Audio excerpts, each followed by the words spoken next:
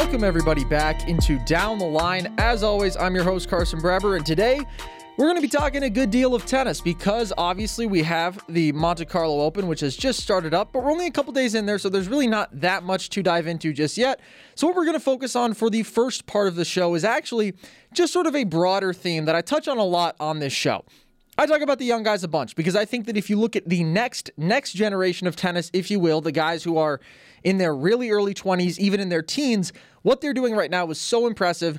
It is so much more exciting in a lot of ways than anything that has been done by the so-called next generation of the Team Zverev, what have you, era, as far as where they are in their development track, considering their age.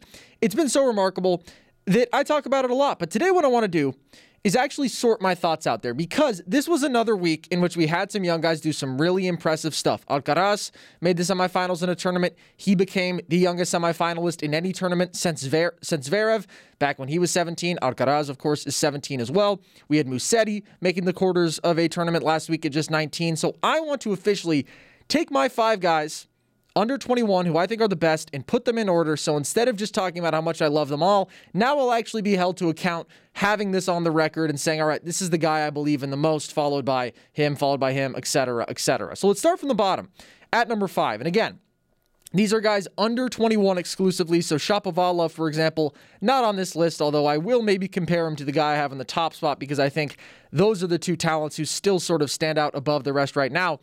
But I have Sebastian Korda in my 5 spot, and he is really a recent riser. Obviously began his prominence on tour with a great run at the French Open last year, making it to the 4th round, and has continued it with some really strong play this year. Now, he turns 21 in July, world number 62 right now, but he's 10-4 on the season, 4-2 versus top 30 guys, which I think is a really impressive number. You just don't see young guys actually beating the best of the best like that often, and I think it's just reflective of a maturity in his game and a versatility in his game that we just haven't seen from another American in my sentient lifetime. Now, obviously, that's post-Andy Roddick, really, is what I can actually speak to. I can't even really speak to a Sam Querrey, a Donald Young, but I don't know that those guys were ever as well-rounded as Korda is right now. And a major part of that is he plays on clay like no other American, and I can say that confidently basically just on the French Open performance where he made the 4th round in his first try, and it's not like we've seen him do anything else there. I don't believe he's played another single clay court match actually on the tour level, but that was enough to convince me. Isner's never been past the 4th round at the French. Querrey's never been to the 4th round at the French. He's won 5 career matches there. Marty Fish never made the 4th round. The last American man to make the quarters at the French was Andre Agassi in 2003. We're talking about 2 decades now of American incompetence on clay. And this guy comes out and makes the 4th round in his first pass and is taken down by Rafa Nadal. And I hate to break it to you, but everybody was getting taken down pretty convincingly by Rafa Nadal when the French came around last year. So I just think he's a really impressive talent. He's comfortable on all surfaces. He's a really good mover, got great power from the ground. As I've said before, I think there's room for growth with his serve at 6'5". So I don't know that he has a world number 1 ceiling or anything. I'm not comfortable saying that yet. I do think he's good from both sides, and I do think that he's dependable and also, again, has that big aggressive side of his game at 6'5". And so that all bodes very well. I would probably need to see a little bit more out of the serve to give him that kind of ceiling, but I do think he's going to be a top 10 guy, and I think that that's pretty darn impressive. There haven't been that many guys in the past couple decades who have actually broken through into the top 10, considering that 3 or 4 of those spots have been basically always occupied by the same guys. And we're starting a new era where that is no longer going to be the case. And honestly, in a lot of ways, I'm excited for it. I love the dominance of the big 3. I love seeing the best players ever, and I am in no rush to get over with that era. But if these guys can simultaneously challenge while those guys are still at their best or close to their best, that would be pretty awesome. That would be the best of both worlds. And I'm not saying Korda is the guy best equipped to do that, but he's pretty darn good. Okay. My number 4 guy under 21 years old is certainly the most established out of this group. Actually, maybe not anymore, but he was for quite some time, and that is Felix Auger-Aliassime, who's world number 21 right now, been ranked as high as world number 17, turns 21 in August, basically the same age as Korda, but definitely further along as far as what he has accomplished, and he's 10-6 on the year, just lost in the first round to Garin in Monte Carlo. That was a little bit disappointing, but not really all that disappointing. He was up a break in the first set, so in that respect, he was kind of a letdown, but I would say Garin is certainly the better clay courter of the two right now. But he was 23-19 last year, 33-23 in 2019. So again, you break through with maybe your best season in 2019 when he's 18 years old. Very impressive. Of course, has made 7 career finals across all 3 surfaces. He's 500 plus on all 3 surfaces, hasn't won the title yet. That's a little bit fluky. Maybe just speaks to the fact that he needs to develop mentally a little bit more, but he's gotten there and he's put himself in positions to execute plenty of times. And again, you have to understand that this is a guy who's 20 years old still, so you can't hold him to the standard of an established veteran, although it is a little bit disappointing that he's been around for as long as he has and hasn't really taken the leap. And that's part of the reason I think that I don't have him higher. But I would say he has the biggest weapons of anybody here as far as his ability to strike from the ground, as far as being certainly the biggest server. I would say the best volleyer out of this group, up there for just flat out raw power from the ground when he flattens it out. Probably takes that cake as well, although there's another guy or two who would maybe contend. But he also moves very well for 6'4". I mean, a really strong player who I actually said ahead of last year I thought would end the year in the top 10. That was one of my bold takes. It ended up being that he didn't progress like that. Obviously, we also had a pandemic that complicated that take, but it's not like he was on track to get there anyways. It was kind of a disappointing year. He had some early exits, and really the thing that holds me back with Felix is just the consistency from the ground. I look at even another big guy like Korda. Korda can roll over a bunch of balls when he needs to in a row and can play that sort of neutral ball heavy, consistent, grinded up style, and Felix isn't quite at that level always. And sure, every guy in tennis can kind of do that, but it's really not his game. And generally, the top guys have to have that. I don't remember the last time we saw a guy who was just big serve, big forehand, really get to the pinnacle of the sport. Delpo, I guess, would be the last one. And Delpo had maybe the greatest forehand of all time and was so exceptional there. And I look at maybe a Milos Raonic as being sort of a similar prototype for what we're seeing from Felix. I think Felix is a more impressive all-around talent, but I also don't think he's going to get the kind of free points off the serve that Milos did, which was so exceptional. And yes, that's a Canadian to Canadian comparison. And Felix, maybe I shouldn't cap his ceiling at that, but Raonic is also a guy who's been to a slam finals, been, I believe, number 3 in the world. And so maybe that's just what Felix is going to be. He's not going to be that world number 1. That's kind of what I'm thinking right now. And we saw that inconsistency from the ground versus Garin. He has 45 on forced errors, 28 off the forehand. And you just need to understand when to settle down and not beat yourself. And I think that's what he is still trying to really figure out in his game. He's also 2-14 versus top 10 guys. Just a bit weird. Again, speaking to his performance in the big moments thus far, is that a long-term concern for a 20-year-old? I don't know. He's also lost in the first round of 4 of the 7 slams he's been to. So in the biggest spots, in the finals against the top 10 guys in the slams, hasn't always done his best. I'm not really going to hold that against him, though. It's just, I think, although he has achieved maybe the most of anybody here, he's been around the longest, I think he has some of the most noticeable flaws to his game. Also, some of the most noticeable upside. And so it's tough for me to have him down here at 4, knowing what he's capable of on his best day. But it's just a little bit harder for me to see him grinding out those big wins compared to the other guys. And also maybe there's bias here just because he has been around longer, and so I've seen those flaws develop more. I've built higher expectations and then been let down, whereas these other guys, it's just expectations building. Every performance is exciting. If Musetti gets to the quarters of a 250, that's exciting. If Felix loses in the finals of a 250, it's kind of a shrug moment. And so there's definitely a different standard there. But I have him here at 4, and I'm sticking with it right now. My number 3 spot, though, is the guy who I just mentioned, and that is Musetti, who I fell in love with immediately when he burst onto the scene in Rome. He beat Stan, he beat Nishikori, and I just thought, man, that dude is a remarkable clay courter, but also won a Junior Australian Open and has had success on hard thus far too. He's world number 84 right now, just turned 19 a month ago, very, very young. That's a little bit over a year younger than Felix, which definitely matters at this stage in development. 7-4 on the year, just lost to Karatsev in Monte Carlo, and Karatsev was unbelievable in that match. He was just belting forehands and backhands, honestly. His pace is still unbelievable. But Musetti didn't look rattled. He didn't look outmatched. He just didn't have the level to elevate to and ultimately beat Karatsev on that day. But I don't know that you can ask that of him when almost nobody's been able to do that to Karatsev as of late. Even if it is on clay, it's still, the power was pretty outstanding. But if you look at what he did last week, first off, beats Denis Novak 0-1. That was a dominant performance against the guy who, yes, is certainly not towards the top tier of professional tennis, but has been around and is a man playing this sport. Then beats Dan Evans 7-6 in the third. That was a great win against a great player. Not a great clay courter necessarily, but nevertheless a big win in a big spot. And just, I've talked about his game a lot technically, so we don't need to get into great detail, but absurd defensively, so steady from the ground. I just think shapes such a nice ball so consistently. The pace, the depth, the action on it, the topspin is so reliable, and that's generally an indicator of a pretty good player. And he does have great power. He can attack. He can hit these crazy shots flat out on the run where you just think that's absurd. He's got a big one-hander that he can just drill. And so my concern with him, I guess, would be, does his top level get to that of some of the other guys on this list? Because he definitely does have that defensive instinct. At the same time, I think you let him get set and he can pull dudes off the court. I've said that he's a little bit Rafa reminiscent in the sort of heavy topspin ball that he hits really off the forehand side in particular. Obviously, that's a flattering comparison that he probably hasn't earned just yet, but I do think going to be a really good clay courter, going to be good across all surfaces. I have the utmost faith. I do still think he has number one player in the world ceiling. I honestly may not be quite as astounded in some ways by his talent as I was when he first burst onto the scene, and I think that before this past week, I might have had him number 2 here, and the margins are very slim here. And again, I'm just kind of getting a sense of all these guys continually as they develop. So maybe it's too soon for this list, but I want to go out there and do it right now and give myself something that I have to stick to as far as my hierarchy of these guys. But I just think he's so consistent. It's going to be so tough to beat him long term. So tough. And yeah, I wish he could do more with the serve. I wish that most of these guys could do more with the serve. Even Korda, again, at 6'5", I wish he could do more with the serve right now, and we'll see if that comes. But the man is a phenomenal talent, and I think will be a top 5 player and has the potential to certainly do even more than that. And I'm trying to think about who his comparison would be.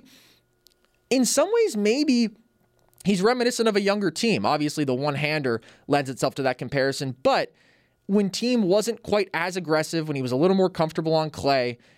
Now, I don't know that Musetti will ever be able to strike the ball with the kind of pace and power that Team has where he flattens it out, and their backhands are certainly different, although they are both one-handers. But I don't know. That's an interesting comparison that I've just come up with myself. So that's number 3. Number 2, I have a guy who, again, before this past week, maybe I would have had behind Musetti. But I have Carlos Alcaraz here. And I just think what Alcaraz has done as of late is too impressive to deny. He's world number 118, and he'll be 18 in a month. Still a 17-year-old, this guy. He's 6-5 on the year. Just beat Ruud 2-4 last week. That's absurd. Casper Ruud is one of the best clay court players in the world, and he did away with him. And what's so remarkable about Alcaraz is the progression of what he is today versus what he was a year ago. It is stunning.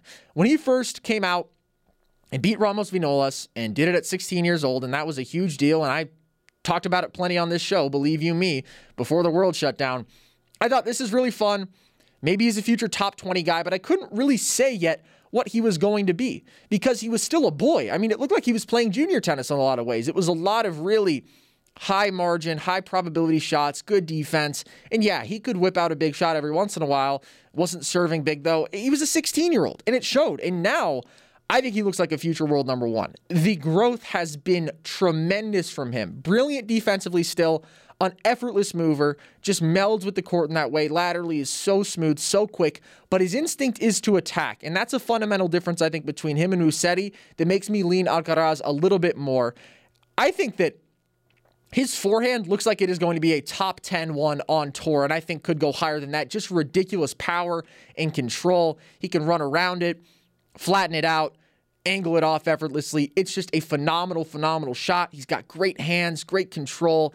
Just such a refined game, and he's 17 years old. And I just think that forehand is a weapon that, again, Musetti doesn't have, but he has a consistency level that nobody below him has, except for maybe Musetti as well. And I love the aggressiveness. I love the age, too. I mean, the guy is 17 years old. The room for growth is absurd. He's the youngest semifinalist since Zverev. And Zverev is a guy who probably didn't grow as much as he could have, considering certainly the physical tools that he was given. And Alcaraz may not have that. But I would say he has the kind of game that is just so projectable to winning at the highest level. It really is. He can do everything well. And when you can do everything well, you're going to win a lot of matches. And he can already do everything well at 17. Again, I wish maybe there were more free points off the serve. His serve has gotten bigger. No doubt about that as he's gotten stronger. Could still get bigger from here. I don't think it's ever going to be a primary weapon, but it doesn't absolutely have to be. I mean, Rafa has managed to be one of the best players of all time without the serve as a primary weapon. You can do it. And a couple of these guys are probably going to have to find a way to do that. So Alcaraz takes the number 2 spot. A massive leap for him considering where he was a year ago, again, when he first burst onto the scene. But number 1, I don't think it's really all that close right now. Maybe it should be closer. Maybe I should give Alcaraz more credit for just being 17 because, again, there's so much room for growth there. And by the way, crazy thing about Alcaraz is I think he peaked at the number 20 junior in the world. He wasn't on the level of a Musetti as a junior or a Sebastian Korda, guys who were the top junior in the world. But the guy who I have at number one is ultimately the guy who has done the most lately by far, and that is Jannik Sinner, who was recently the youngest Masters 1000 finalist since Rafa Nadal. Anytime you are the first anything since Rafa Nadal, that is going to turn some heads, obviously, and has won a title on the year, has just been on fire since the French Open of last year. And I just think nobody else out of this group has this combo of power and consistency where Sinner rips his ground strokes, but he's reliable, he's dependable, he can serve big as well, bigger than most guys on this list. And he's basically 19 and a half years old with 2 titles and a 28-8 record since, again, the French Open started last year, and he made it to the quarters there. And in the first set, gave Rafa Nadal about as good of a run for his money as anybody did. And by the way, I don't think clay is necessarily his best surface. He's 3-6 versus top 10 guys. That's pretty darn good. If you're actually beating the best of the best, that's in that stretch, I believe, or maybe that's in his career, actually. Regardless, every single time that he plays against the top guy, it feels like he either wins or he's right there. And for a while before he really broke through, and honestly before the COVID pause, it felt like he was always right there and he was never getting over the top, and now it feels like he's getting over the top more often than not. One of my bold predictions at the beginning of the year was that he would end the season as a top 15 player in the world. At this point, I would be honestly almost shocked if that didn't happen. He's 22 in the world right now, but so much room for growth, and is certainly playing at that level, and is, to me, the breakout candidate of the year, if he wasn't already a breakout guy last year, which I would say he really was, had a monumental rise. And I think is going to be a world number one. I think is going to be a slam champion. I think the same can be said for Alcaraz. I'm just not quite as confident. And I think maybe you could say the same could be said for Musetti. And I don't think I've ever expressed that level of confidence in anybody, really, since the Big Three era. And part of that may be because obviously the previous generations had to go through peak Big Three guys for a long time. And now we are looking at the generation that is going to know a world in which the Big Three legitimately doesn't exist. Even if Rafa and Djokovic are at the top of their game for another 4 years or whatever, you're talking about Sinner being 23 when those guys are done. You're talking about Alcaraz being 21. So they are going to know a world for a long time without those guys, and they are going to run that world, and I think are going to do it very well. So there it is. There's my top 5. Sinner number 1, Alcaraz number 2, Musetti number 3, Felix number 4, Korda number 5. Now, I will compare Denis Shapovalov to this group right now because he is 21, but obviously is also in some ways the most talented maybe and should be the successor to what the Big Three have done. When it comes down to Sinner versus Shapovalov, I still think they're kind of in a tier of their own. I do think Shapovalov is the more phenomenally talented player. I don't think I could take him over Sinner right now. And I think that until Shapovalov puts it all together and finds a way to grind out those wins when he's not slapping winners all over the court and just stabilize mentally and not lose matches that he just shouldn't lose, I don't think that I can take him as the best guy out of this group. And I don't think he's going to be disappointing necessarily. He should be a world number 1. He should be a slam champion. No doubt about that. He is a phenomenal, phenomenal talent. But he hasn't quite seen the growth in the past year and a half or whatever that some of these guys have. And yeah, it's easier to make the initial leap to be a top 30, top 20 guy than it is to make the leap from top 20 to top 10, obviously. And none of these guys have made that leap to the top 10 yet. A lot of them haven't even made that leap to the top 20, top 30. Really, only Sinner and Felix have done that. And Felix, again, is another guy who hasn't been able to make the leap to the top 10 yet. Obviously, Shapovalov will make that. He will be among the best players in the world and should be the best player in the world at some point. But I don't have him over Sinner right now. And that, to me, is going to be a phenomenal rivalry to watch for years to come. So, there it is. There's the official rankings. You heard it here first. And you will only hear it here because they're my rankings, so it'd be kind of weird if anybody else gave them. But on the other half of the break, we're going to do some quick talking about some storylines that stand out to me in Monte Carlo. Again, we're early in the tournament, but I still think there is some fun stuff to look at, so we will do just that after a quick break. You're listening to Down the Line on Blaze Radio and BlazeRadioOnline.com.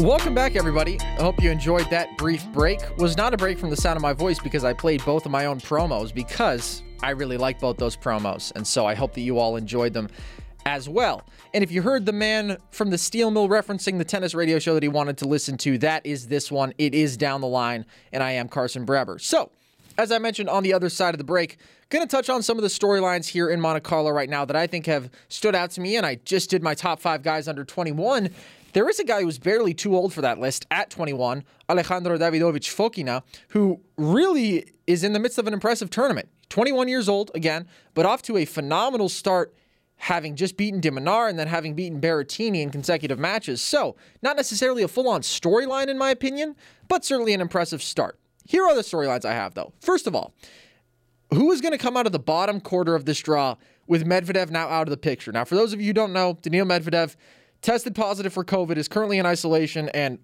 hope and pray that, first of all, he is okay, obviously, but also that this does not spread further within the tournament and that we don't have any sort of cancellation. That would be a massive bummer if we lost 2 Masters 1000s in the year, having already lost Indian Wells. And so hopefully that doesn't happen. But what it has done is really open up this section of the draw. And the top seed left there is Schwartzman, and he's versus Casper Ruud in the second round, who, in my opinion, is the second best clay courter in this section. I love Casper Ruud, and I think that he is very consistently good on this surface.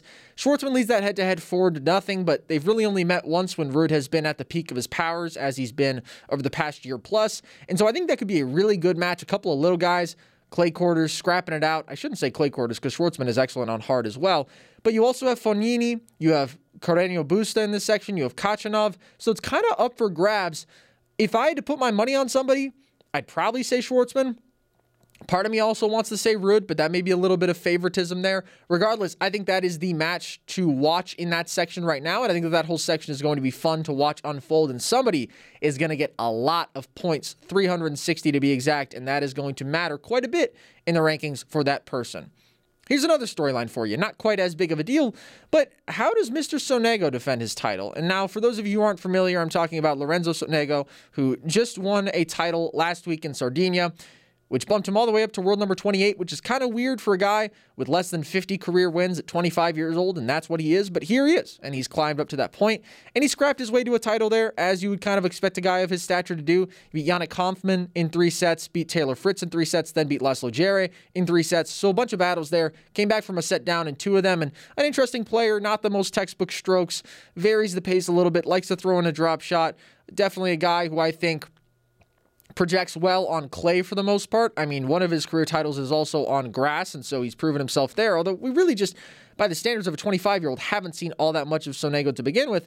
But he begins his follow-up campaign with a win over Fucsovics in Monte Carlo. That's a very good win. Fucsovics is a phenomenal player. And now he's got Zverev. So this is a storyline that maybe will be rather short-lived, and probably will be rather short-lived because I don't see him beating Zverev. But it's interesting to track, and it's always fun to see how these late bloomers develop and grow, because feels like we're getting a few more of them. And it's not like he's super relevant on tour. I don't think he's nearly as good as, for example, Karatsev, who is the pinnacle of late blooming this year in men's tennis.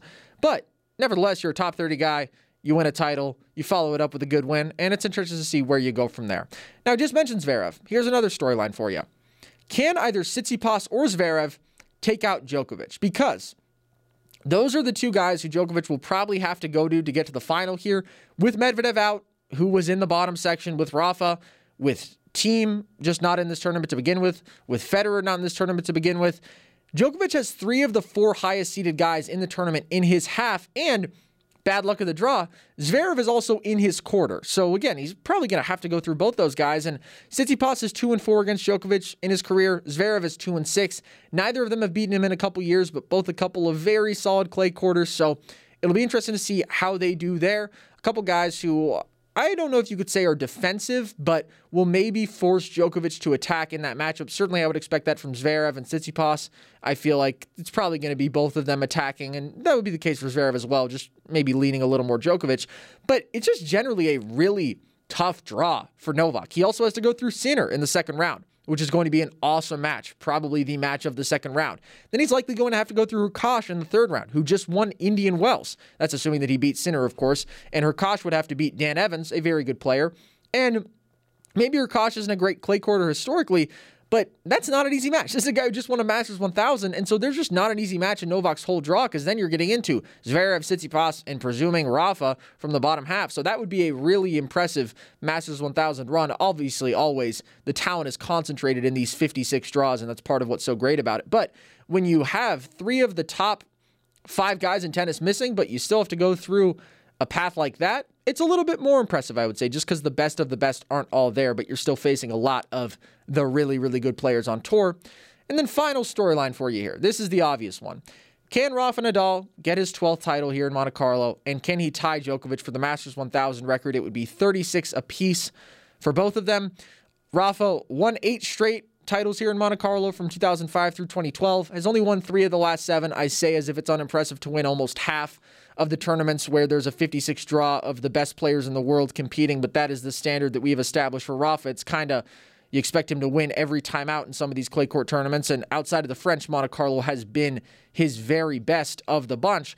But the head-to-head between these two at Monte Carlo is actually 2 apiece. And Djokovic has won the last 2, but it's also been 6 years since they've played here. And Djokovic has won a couple titles here, 2013, 2015, both in that stretch, again, since it no longer became just automatic Rafa, but it still feels like automatic Rafa in a lot of ways, and that is certainly the expectation that he wins. We'll see. The head-to-head between them is 29-27 Djokovic right now. Always fun to see that gap either narrow itself or get a little bit wider, see who can give themselves that advantage in the GOAT debate, and hopefully that's the final we get. That's what I root for, honestly, in pretty much every tournament is a Rafa Djokovic final because it's the best tennis that there is, especially when Team Medvedev, Federer aren't there. And so it's a big opportunity for Rafa, obviously. 12 titles at a Masters 1000 just is not done. It has never been done. But Rafa is the kind of guy who does it because on clay court, he is just a beast like we have never seen on any other surface in this sport in any era ever. And of course, that's pretty much his case for the greatest of all time. So there it is. I hope you had your pencil out. I hope you were taking some notes. That's what you want to look for there. And I hope that you also wrote down my top 5 list of the guys under 21 because I'm pretty happy with how it turned out. I think that maybe it's a little controversial how low I had Felix, but I don't know. I have confidence in the real young guys, and this is a generation of tennis I'm very excited for, and this is a tournament that I'm very excited for. So, as always, enjoy some of the tennis this week. Hope you've enjoyed this episode. I've been Carson Breber. This was Down the Line. You are listening to Blaze Radio on BlazeRadioOnline.com.